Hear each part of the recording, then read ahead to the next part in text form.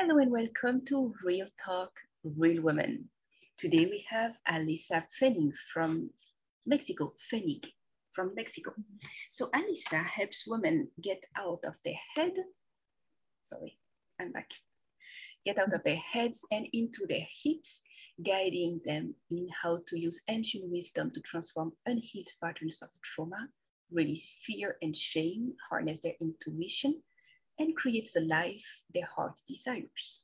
She is an intuitive coach, speaker, podcast guest, and certified yoga therapist, living her best life with her daughter in Mexico.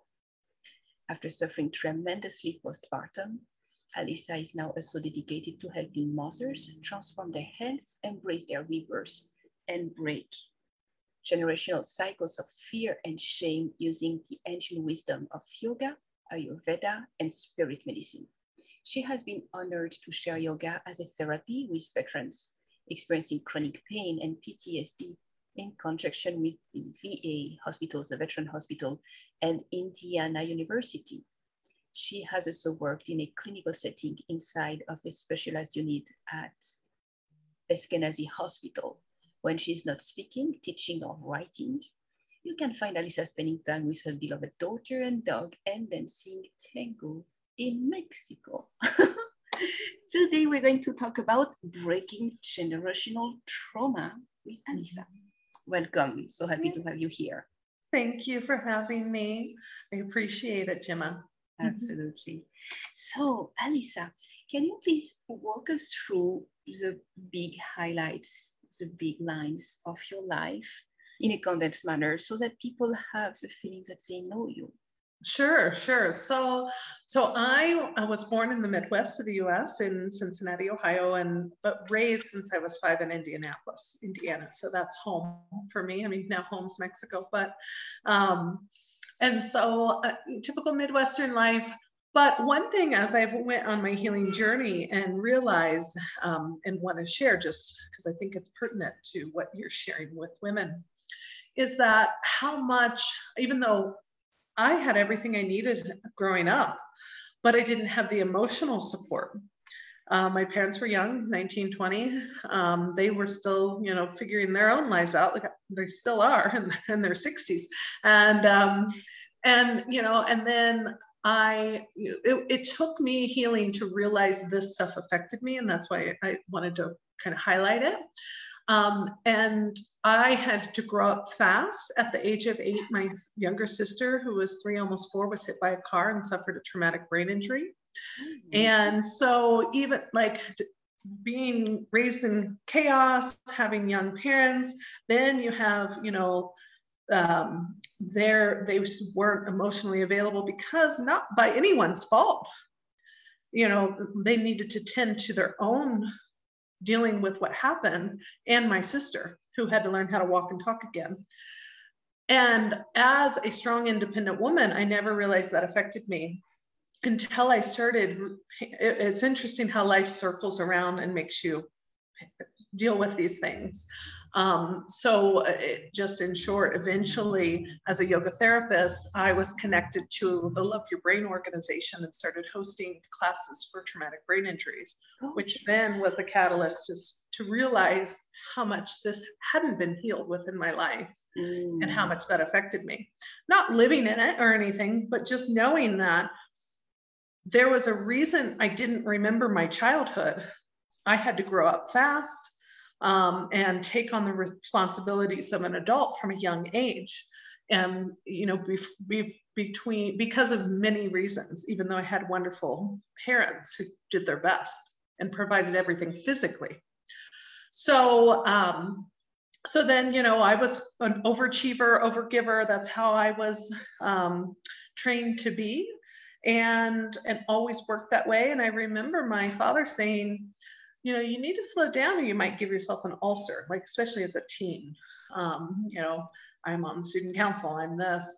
Well, I never got ulcers, but I certainly ended up with physical issues and that sort of stuff, which, so it's very interesting how these coping mechanisms play out. I ended up working in association management. workaholic that kind of runs in my family. And after doing that for a while, I was on the path for CEO. I realized, so I guess what happened was at some point in my mid-20s, I dated someone for 2.5 years, and he was a sociopath. I didn't know that those kind of people existed. And because of my need to fulfill at that point in my life, I needed someone to love me, because I had never received that. Well, I can't say I'd never received that. I didn't receive it to the need that I needed, which is all things, you know, I'm coming from a place of more healed space, understanding and realizing those are the things I needed and how they played out in my life and how I attracted certain people. So that was, I remember waking up and being like, and finding out 2.5 years of my life were a lie, and realizing how I played that role too. And almost lost family and friends and stuff because of it, because if anyone's, you know, experienced that, it's pretty crazy. A lot of gaslighting and that sort of stuff. But in my mind, I was never physically abused, so I was okay. You know, and it's amazing when you realize that only physical violence is considered domestic violence, when it actually goes so much deeper to so many other layers, to so many things that may not work: relationship, control, having to account for everything, temper tantrums, gaslighting, and all these other things. It doesn't have to go through a hit. And you know what I was experiencing? When you get hits, when it's not too bad, but when you get hits, as I was hit like a few times, 3 or 5 times maybe, it's not a lot, but it hits within 7 to 10 days and you forget about that. But when your heart is broken, it stays broken and it stays bleeding for years until you decide to do the inner work to heal it. But it bruise, a heat, something bleeding on your face or something, that heals pretty fast, 7, 10 days, sometimes longer. But not years. Exactly. And inner wounds, they take until, it may take even decades until you choose to heal, because time does not heal inner wounds. Only the inner work heals inner wounds. Yes, exactly. Well, and I will share, so in my healing process, I did some abdominal work called Chine Sung, or sometimes people call it Thai abdominal massage, but it's I have a couple books on it here. It is more than just the Thai abdominal massage I learned studying Thai massage. It's a specific modality in itself that moves the energy within the abdomen. And that's where we store a lot of repressed feelings.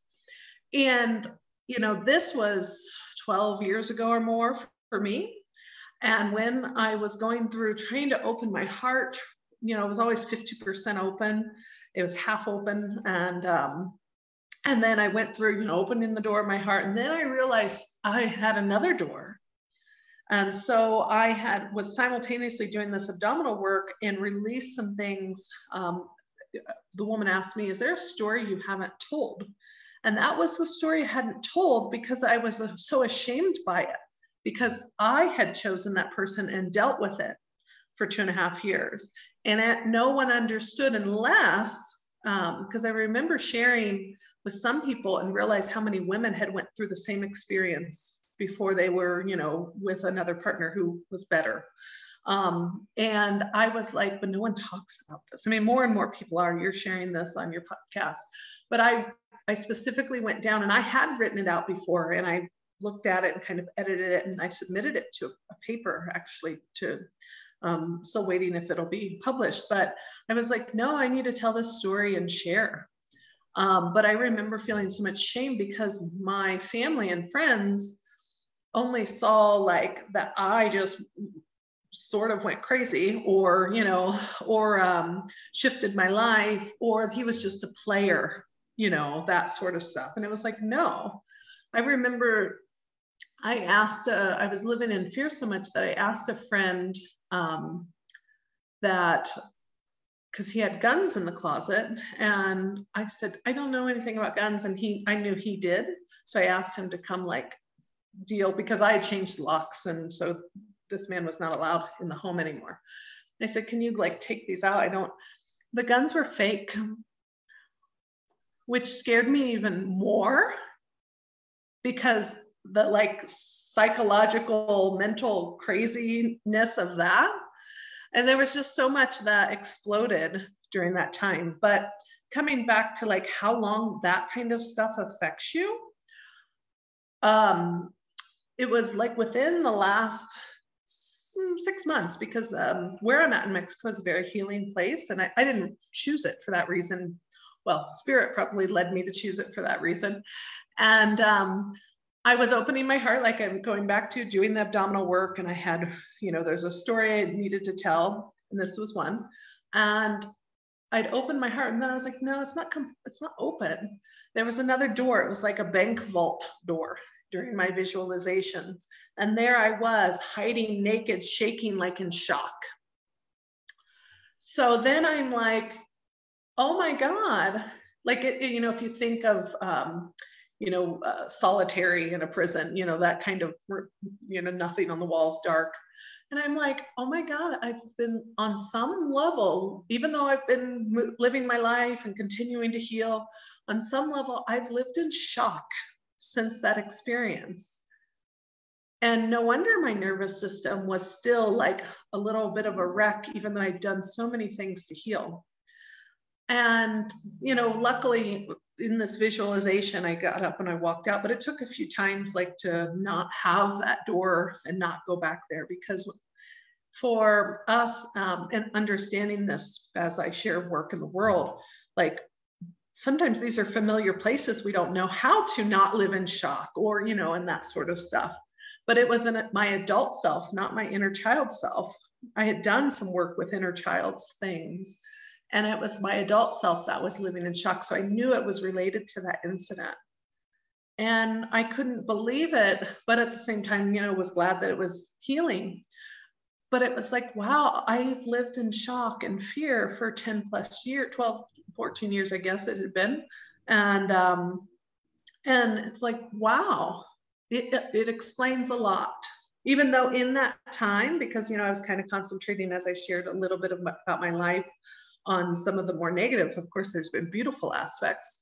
You know, I built a yoga studio and wellness center in that time, and then eventually sold it after over 5 years. So in this time, I'm stepping into embracing my beauty and creation and my entrepreneurship. So it's like this parallel journey of these beautiful things, at the same time healing and stepping into the shadow. And also in this time, you know, so, you know, your 20s and your 30s and 40s, I'm early 40s, are very different. I'll say I enjoy my 40s. My wisdom is here, and I'm sure it'll continue to be even better going forth, you know. But it's like now the wisdom, you know, is coming, or it's here, but like you're paying attention to it and you're using it and stepping into the feminine flow. Yes. And so, and then within all this, learned that, you know, I didn't want this path. I went down the entrepreneurship path instead. And that's totally where I should be professionally and career-wise. Then when I was pregnant, and I will share that this is when I really started stepping into spirit medicine and energy work and spirit guides, and I'm really embracing trust and faith. I prayed for my daughter. I had always been like, well, I thought I'd be married, you know, how we're always told this should be this way. Never like prayed to be married and have a family. Like that was never like on my agenda. I just thought it would happen. And thought it would happen with a relationship I was in. but it just wasn't the right one. And honestly, he was a good person, but I would have had another child, an adult child. But he was a safe person, you know, that sort of thing. And so then someone, an energy worker, knew when she got to my uterus, like, or my sacral chakra, like, there's a longing for a child here, like a heart deep longing. And I said, yeah, I don't like repress it, but I just think, you know, if it's meant to be, it'll be. If it's not, it's not. And she said, your spirit guides want you to ask and pray for a child. And so I started really aligning with that. And I prayed for a child. 2 months later, I was pregnant. Now, this was not somebody I was, you know, dating. He was brand new, but I know he was supposed to be her father. And she's, you know, she's almost 3 now. But my pregnancy and postpartum was not what I thought it would be. And I thought, you know, and he even said to me, okay, well, you know, this is what he wanted as well. And, you know, so I think you have a family and blah, blah, blah, blah. And it was tumultuous. He wasn't a sociopath, but on the narcissistic scale. But in the end, I think that, you know, and I'm not diagnosing anything, but there's some borderline personality disorder or something going on. Also, because I study ancestral lineage stuff, and he carries a lot of energy from unhealed ancestors as well. And I know my daughter was made with love. But at 6 months pregnant, there was an instance where we met with my doula, and he got super drunk, like seemed like within 30 minutes. And so maybe he was drinking during the day, I don't know. And he had been drunk before, never acted like that, or like I'm going to share. And it was like he was almost a different person.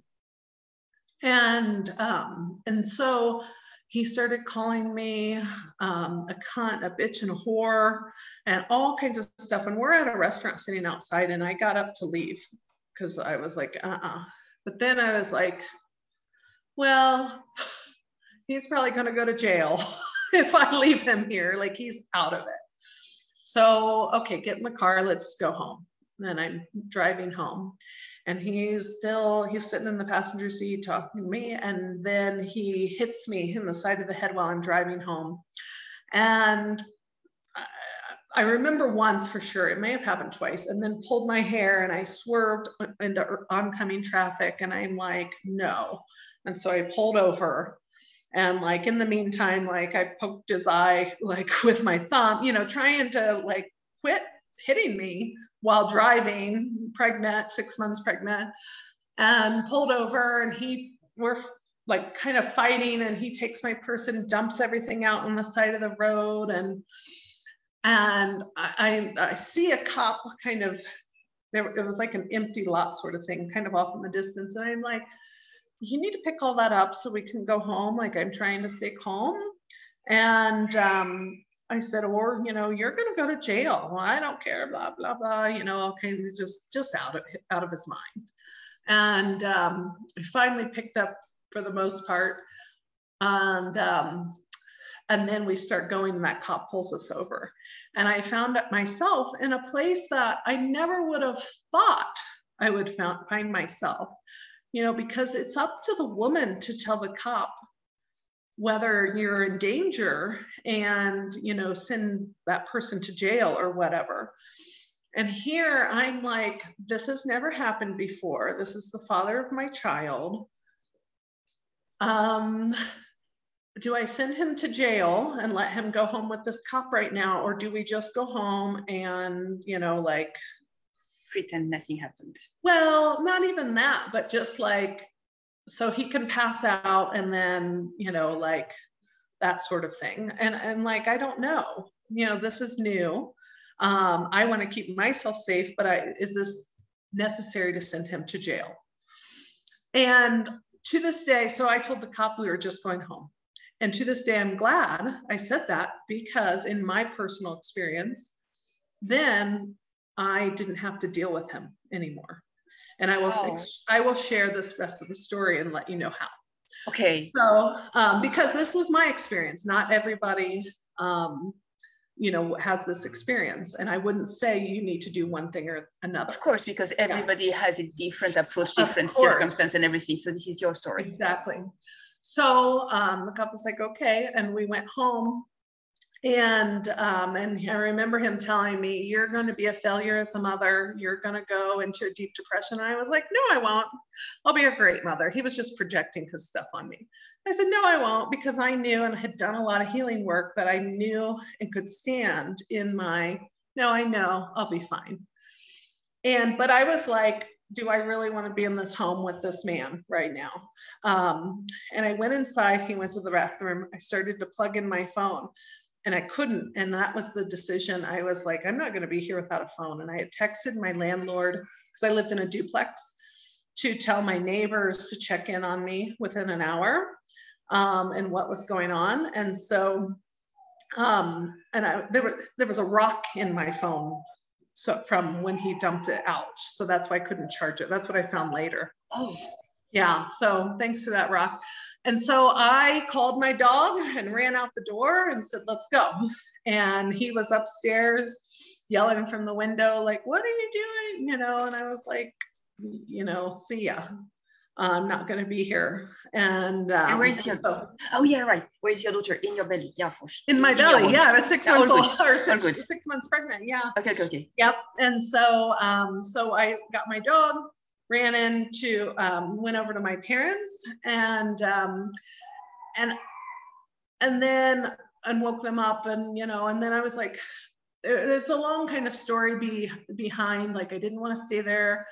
It's a long story. My sister was also pregnant and living with them, but like, because of what happened with my sister, like, my parents have to raise her kids. So it was just like, I didn't want to be there. Like, it's a long story, but I was having a hard time because, like, oh, I'm finally pregnant, and now my sister's pregnant too, again, for the third time.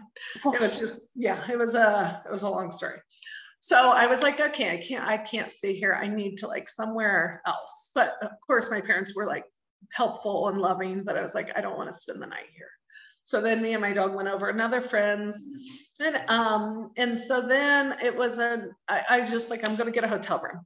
Yeah. Like, I just need supportive space by myself, and found one, where I could bring the dog and everything. And so she's out there. I'm looking at her, and she's here in Mexico now. Right. So, and then went to the hotel. I'm calling his mother, and she was like, oh, that's happened before a couple times with me. And I'm like, oh, okay.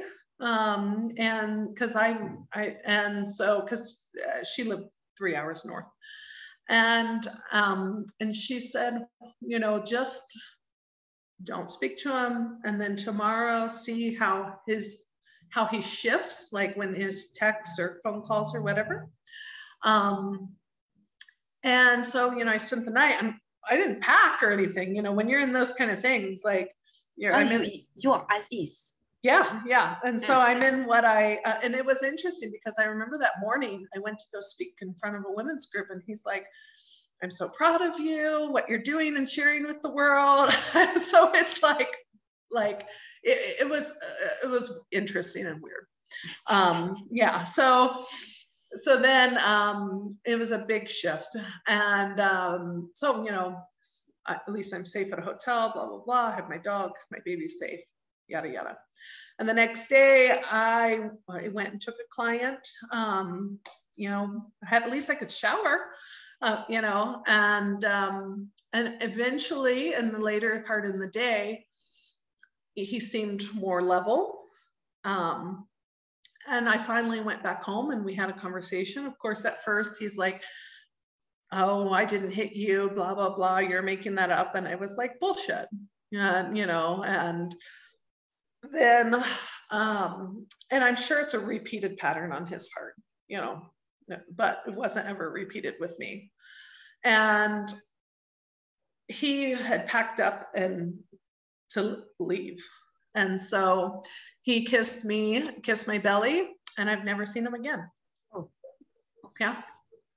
So that's why I was glad I made the decision with the cop of not sending him to jail, or else I would have had to see him again and, you know, and deal with that. Like, Okay. so the way it worked out was the best way.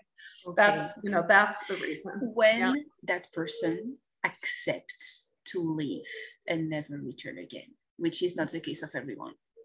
Yeah, no, it's not the case of everyone. For me, it was the case, but I still had to deal with, he would call and threaten me because he, in his mind, thinks he's a father and wants to be a father, but whatever's, you know, imbalanced mental thing doesn't allow him to do that. So he's never paid child support. He's not on the birth certificate. And I made sure of that. Yeah, I made sure of that. Okay. And those are things like, this was all new. Like I'd never experienced, I'd never had to deal with, you know, a father of my child, never thought I would ever have to deal with something. I mean, none of us think that.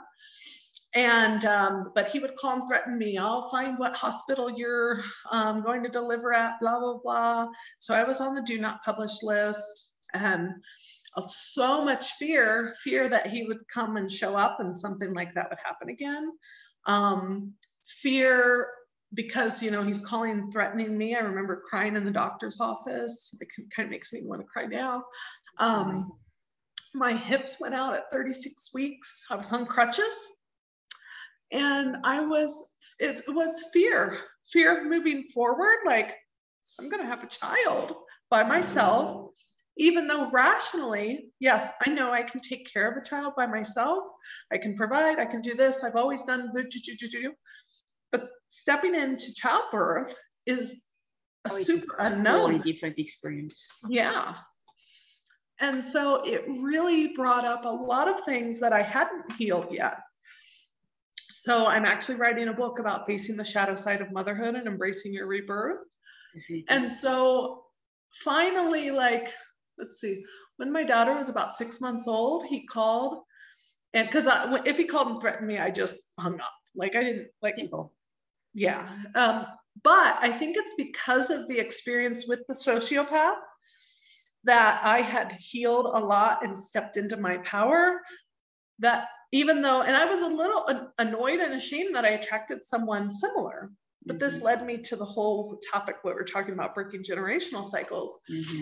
Similar, but not as extreme. But then, you know, he hit me, but he didn't necessarily gaslight me or, you know, verbally abuse me. You know, it was different, but it's like the same spectrum. Yes, it is. Yes, it is. And so it was like, okay, why did I attract somebody like this? Yeah, not as awful, but still did. And so that led me to eventually like start to study ancestral patterns and things, because I realized I was repeating patterns of my grandmothers. Oh, yeah. So yeah. The question is, I know we are going to end up that quickly, but to find out that it was your grandmother generational trauma that was just like passed along, like a big suitcase of all kind of things that you were not even aware of, though you were still like carrying. Yeah. When did you, not when, but when you realized that you have to give it back to her, spiritually, because she's not here anymore, but spiritually, so that you can break the cycle and free yourself and free your daughter at the same time, because she's in the same line.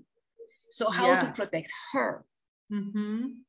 Yeah, so through all of that, and once in a while I'll still hear from him every 6 months, but I don't talk to him.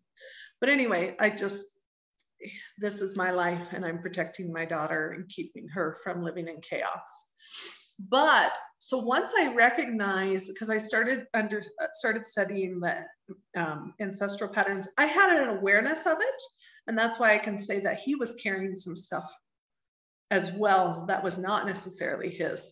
But I know he's also sensitive and everything, but that just because I understand that does not make me be okay with what happened. So I at least healed enough for that. But I was like, okay, so my sister's a single mother, and okay, I kind of understood why that happens. You know, she has the mental capacity, but she also has a brain injury. You know, there's a certain difference there. But I was like, why am I a single mother? Why am I attracting men like this? I'm strong, independent, smart, you know.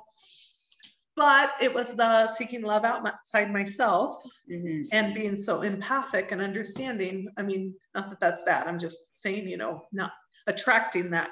But then I started thinking about, on my mother's side, my grandmother, I mean, my mother attracted my father, and my father's a good-hearted man, but he's also controlling and an alcoholic. But he's not abusive. He can be verbally abusive, but not in an extreme narcissistic way by any means. And so it was like, yeah, sure, there are always reflections of our father, you know, or something like that on some levels, but like, my father's not like these people I've attracted. So what's going on here? And then I started thinking about my mother's mother, my grandmother, and her husband. My grandfather was 14 years older than my grandmother, and worked 2 jobs, was never home. They slept separately. And then my mother had said once to me that my grandmother was angry and resentful about that, because she had to birth and raise 7 kids. So she was like a single mom with a provider, you know, who wasn't home. That was it. And I was like, so she didn't have the partner that she needed either. And so I started asking my aunts who were older, and may have understood or, you know, remembered things more than my mom did. And so it was like, okay, that was interesting. And who knows, he could have been maybe not abusive, but just, you know, not there. Obviously he wasn't there. And there's a relationship dynamic that could have played out beyond what my mother or even my aunts knew, because you don't know always what happens between husband and wife. And then so my aunt told me even about her mother, or so their grandmother, my great-great-grandmother, and her husband of 50 years was schizophrenic. So schizophrenia runs in the males on that side of the family. And so she said, and once he chased her down the street and tried to kill her, and it took 5 cops to pull him off of her. And he was in and out of mental institutions and on psychedelics, you know, drugs or whatever. And because I remember my mother saying he was just scary, like he'd always be in the corner, probably drugged up. But she was with him until his dying day and cared for him. And I said, well, what choice did she have back then? You know, her role was to raise kids and take care of her husband. And, you know, but so she also attracted someone with a mental illness and who could not really be there. And she was a single mother on some level who also had to care for her husband. And I was just like, so this is a generational pattern and probably goes beyond my great-grandmother. I just know those stories. So when we start asking about these stories, we start learning, and we can be like, this is beyond us. It's not just us. We don't have to blame ourselves. And how do we shift that? And it was, so some of it, what I've used has been family constellation work. I'm not sure if you've ever. Yes, I did that. Yeah. And that's helpful. But maybe the listeners are not. So basically, constellation work is that you use some real people here and available now to play the role of this or that person in your life, and those people are actually channeling these other people they represent, so that you can create like a play of what is going on in that spiritual realm, in that energetical realm. Yes. I haven't done it that way, but that is a lot of times how people will share, like in a group. And it's very healing for the person who is, you're the person working on your family, and these people are playing the roles, but it's also very healing for the people playing the roles on some level. It is. I have actually experienced it in more of using footprints, and I'm just imagining the person is in front of me. And it's very powerful, that visualization and talking to that person with a guide that's helping you say the right words, whether in your head or out. And that has been one way on different levels. Mark Woolen has a book, It Didn't Start With You, and he talks about family constellation work and core language. So like when we're at our deepest or lowest and the words come out and maybe we don't understand why, like then we start to realize they're not our words. Because I remember one of the things that also led me to realize it was my grandmother's was I remember seeing like, why am I so alone? Like, why am I going through life so alone? Sure, I have my parents, but like I've always been independent, and which has made me who I am too. But I just remember those words would come out. I want someone to take care of me. I'm always taking care of everyone else. I'm so alone. And yes, on some level that was true, but why? And this is where you discover generational trauma. Yeah. And so between kind of watching, why am I attracting these people? Why am I using these words? And then asking that, which led me to ask about stories where I learned, about these stories. And I said, yeah, I'm repeating patterns. I'm repeating patterns that aren't mine. And through becoming aware of that, and then through some, whether it's energetic exercises or visualizations, or yes, it can, family constellation in particular can be done in the group work, using those as well as some Qigong, plugging into the universe, Qigong level things to help move emotions and move these things. And then I started learning ancestral lineage repair work with Dr. Daniel Four and his wife. He has a book called Ancestral Medicine, and also I enjoyed the course because then it was the community and stuff, but the book has everything. So between like all of this, learning about all this stuff and doing some repair work, I actually still have not gone through the whole lineage repair process with my mother's side, because one of the first steps in the repair work is assessing the bloodlines, the 4 main ones. And my mother's side is not well, like they're the least well. So you're supposed to work with the most well first. And that was my grandmother's on my father's side. And next for me is working with my grandfather on my father's side. Because when I tune into my mother's side, it's anger and resentment. And if I go to my grandfather's side there, it's scary. It is. Like, yeah. So it's like they're last, because the way that Dr. Daniel Four talks about is working with the most well, which takes a long time still. Healing, when you're not doing all the work, you're initiating with elder ancestors for them to do the work.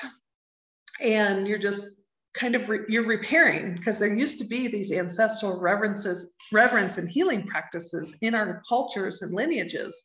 And they've been broken for a lot of European descent, for everyone, not just European descent, but especially because my lineages are more the British Isles, as well as German, like they're not practicing ancestral reverence practices. And so it's repair work. And so anyway, so you work with the most well to the most unwell, so that you have the blessings and the support of the well and loving ancestors, and more of them as you go into the darker parts of the lineages. Totally. I think it's a very important point that you bring across. Thank you for speaking into that, sharing your stories, and really letting people understand how this generational trauma may play out in your life, and recognizing it so that you stop blaming yourself for it, so that you start to really do the inner work to break it, to interrupt it, and not alone. You never do that work alone. You have and you ask other guides and people and spiritual guides to help you, guide you, because when you do that work, it is taxing on your emotion.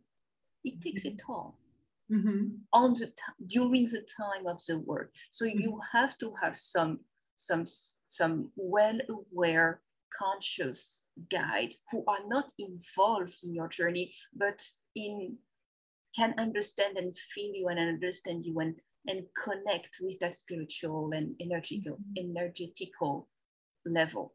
And for that, it's absolutely gorgeous, the stories that you shared today.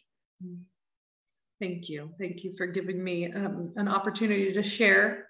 And even though sometimes it still kind of twinges the heart a bit, because grief is not a single layer, you know. It is not.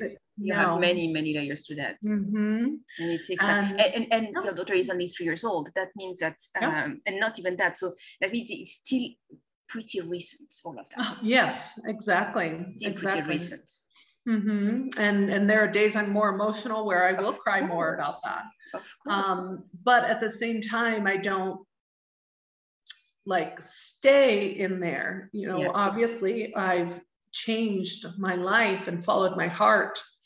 And we have a beautiful life in Mexico. And this is something I've wanted to do for 20 years and made excuses about, and finally did it. But I had to work through a lot of fear. You know, luckily I didn't have to deal with the legal stuff of, you know, birth certificate and that sort of things. I mean, a lot of women have to deal with that. I know you've probably had to deal with that. I did. Yeah. So luckily, you know, it was a gift. It was a gift that he left and wasn't in the picture. It was a gift. It was a gift for me and my daughter, because we would not have been able to do this. I would have been trapped in some way. Of course. On many levels. So that there's lots of silver linings to what happened, even though, you know, it's been sometimes challenging, but it's also the way I, you know, mentally, I could live and stay in the, oh, I'm a single mother, blah, blah, blah. No, but you shift that around. Don't. You don't. I don't. I'm like, I mean, okay, you are a strong and powerful single mother. Exactly. I don't even like saying single mother, but it's easy to kind of like, but with that, at least you can connect with other single mother and you can group together so that nobody is alone. Yes. So I've never, I can't say I've never, I've probably, you know, been in those spots, but I've always just, okay, we're going to do this. Okay. You know, look at how beautiful our life is. My daughter does not have to be raised in chaos. You know, I can give her so many things. And, you know, and when it comes to the generational cycles, like you know, there's a big movement for gentle parenting, which is great. And I try to implement those practices. But what I don't hear a lot about, and maybe sometimes, is we also have to do all this healing ourselves. We do. Because it's easier to implement gentle parenting practices when we've worked on our inner child and when we've healed in our heart and opened it up more to receive and that sort of stuff. I know, like, because of the work I've done to open my heart, like, I can feel my daughter love me on an energetic level. I know she does, but I can now feel it. That's amazing. Yeah. Alyssa, thank you so much for having come today. Thank you for sharing your experience, your life, and everything, your daughter. We really embrace everything. And thank you very much. We look forward to hearing from you soon. Thank you so much. Thank you very much. I appreciate it. For now.